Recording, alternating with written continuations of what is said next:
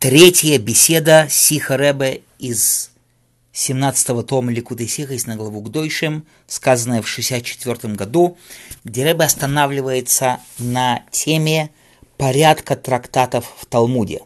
В Торе абсолютно все точно, и расположение трактатов Талмуда один за другим тоже не случайно, тоже имеет значение.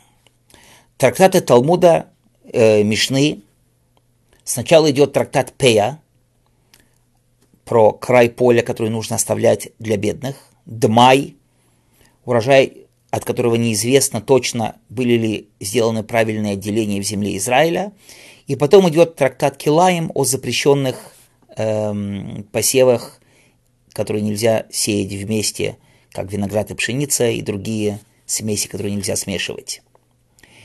И Рамбам объясняет причину, почему такой порядок, почему после Пея, край поля, идет Дмай, урожай, про который неизвестно, отделили его или нет, а потом после Дмая идет Килаим, запрещенные урожаи и другие вещи, которые запрещено смешивать вместе, что так написано в главе Кдошим, Тию, в нашей недельной главе.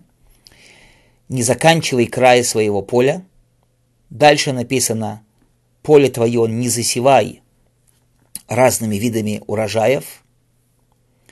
И то, что трактат Дмай находится там посередине, идет сразу за Пея, за трактатом о крае поля, как Рамбам там объясняет, что после Пея идет Дмай для того, что показать, что и тот, и другой говорит о бедных, потому что там связано с определенными законами бедных в земле Израиля, отделение урожая для них как в Дмае, так и в Пее, так оба трактата связаны. Если так, можно спросить вопрос.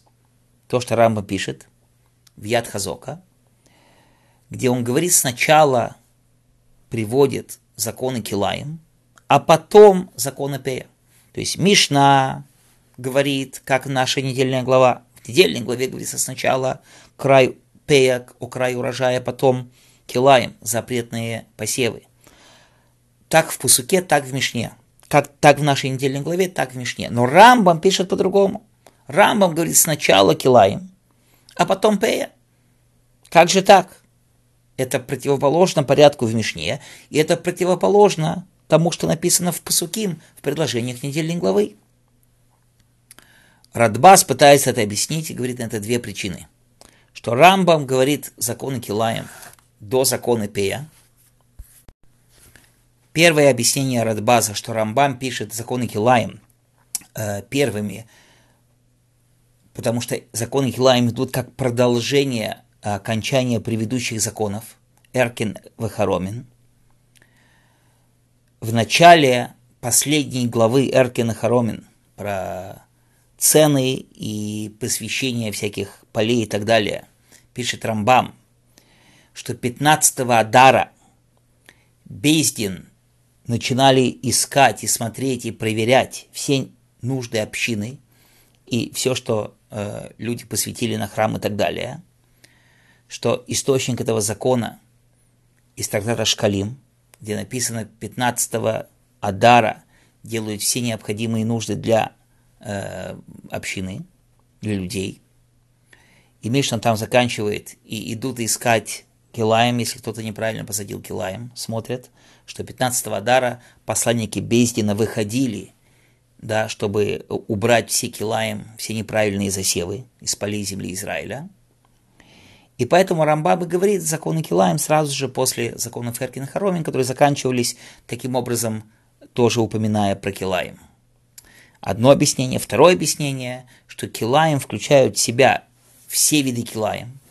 Килаим деревьев, Килаим посевов, Килаим виноградников, Килаим скотины, Килаим одежды, Килаим работы скотины.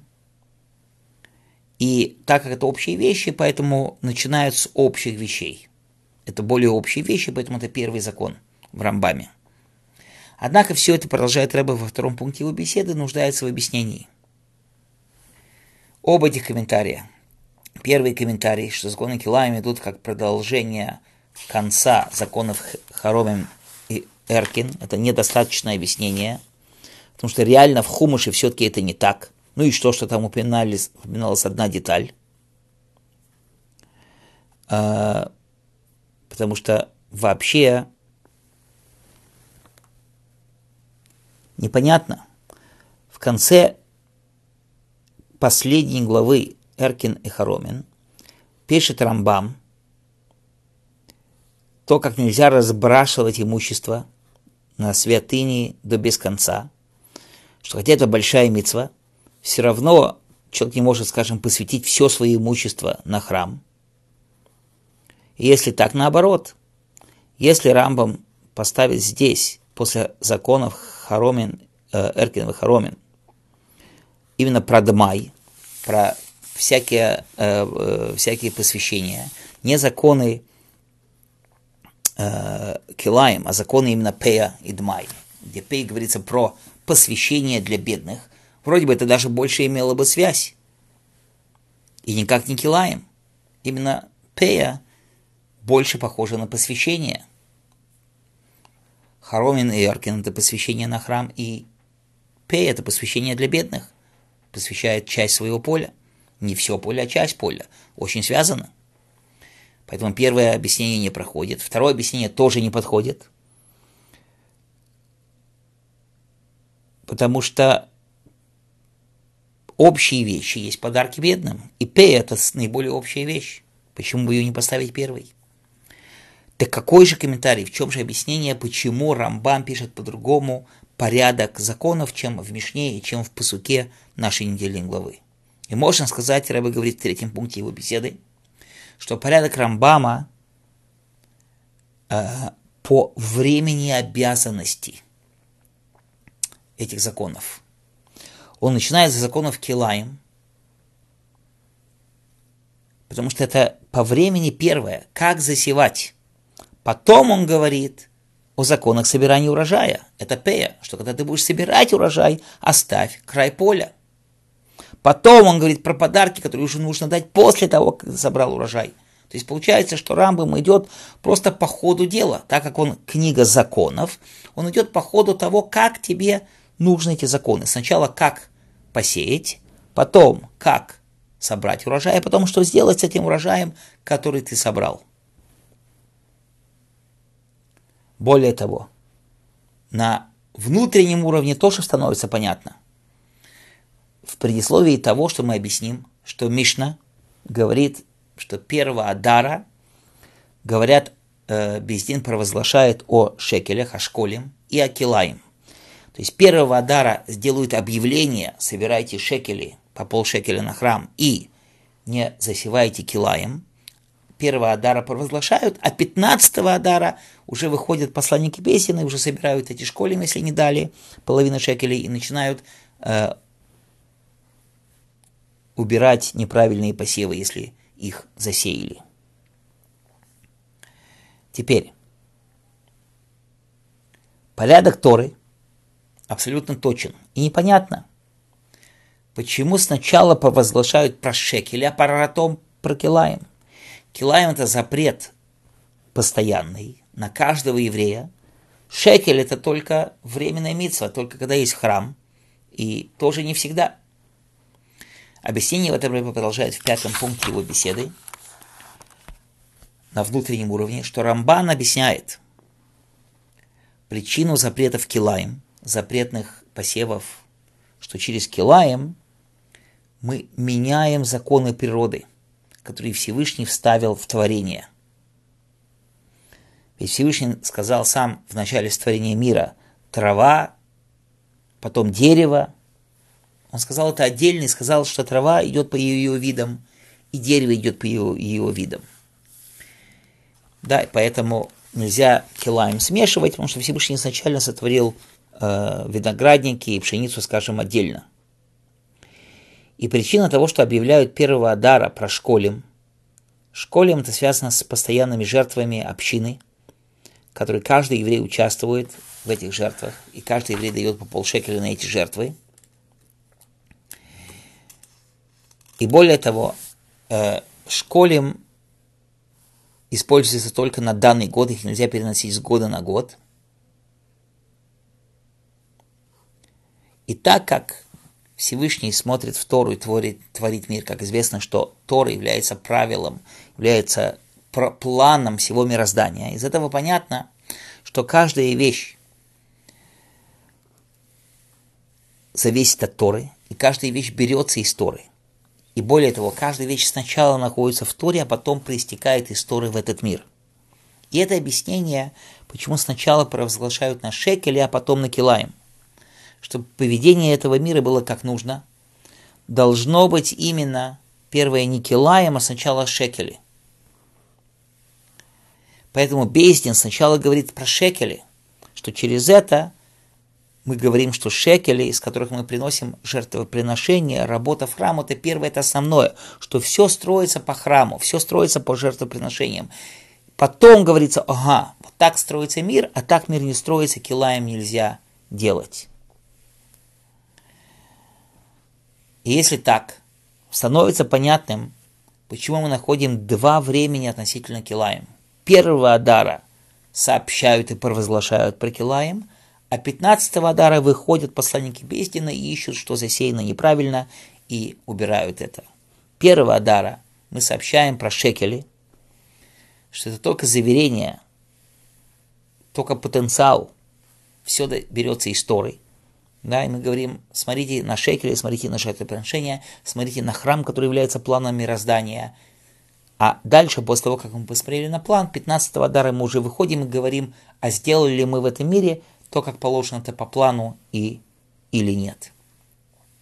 И точно так же, как нельзя смешивать эти аспекты мира, которые сделаны по-разному, нельзя смешивать шекели из года на год, нельзя смешивать пшеницу и виноградник, точно так же нельзя смешивать аспекты этого мира, которые не должны быть смешаны. Для каждого еврея даны его аспекты, которые именно он с этими вещами должен работать. И он не должен вмешиваться в те вещи, которые ему не даны, с которыми его душе не дано работать. Ему даны его вещи, другому даны другие вещи.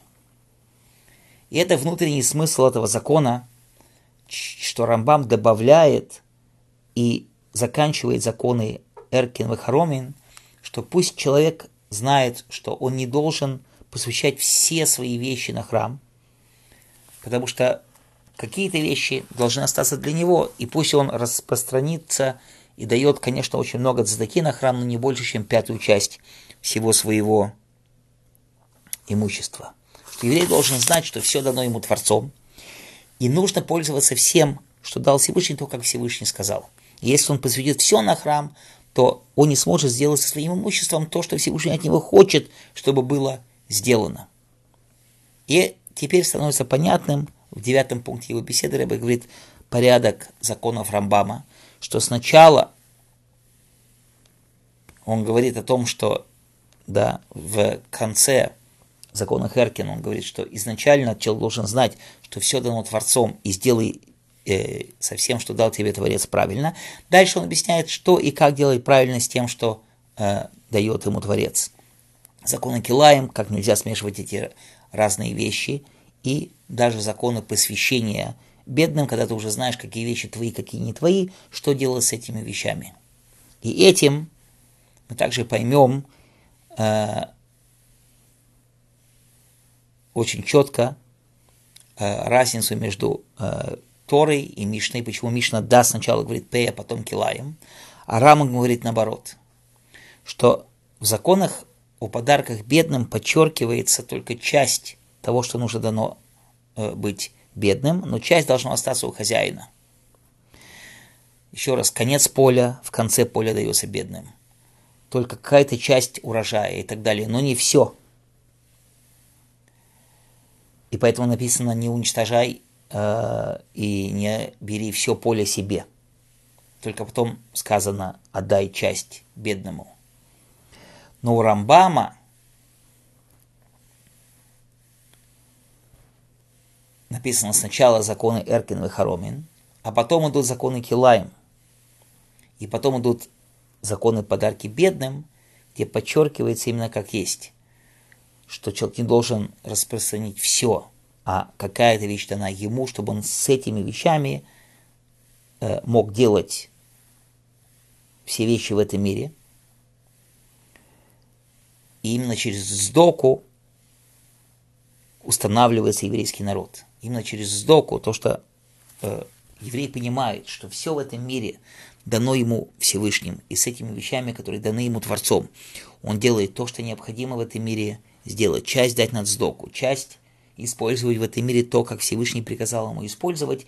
Через это он выполняет миссию Всевышнего в этом мире, то, как должно оно изначально было быть сделано. И получается, что если человек, с одной стороны, дает слишком много цдаки или слишком мало цдаки, то это подобие запрета килаим, что он примешивает эти вещи, которые не должны быть смешаны, и посылает эти вещи туда, куда они не должны быть посланы. То есть в итоге главный урок из всего этого, что абсолютно все в этом мире сотворено не случайно, по причине, и совсем в этом мире нужно именно пользоваться то, для чего и как оно было сотворено.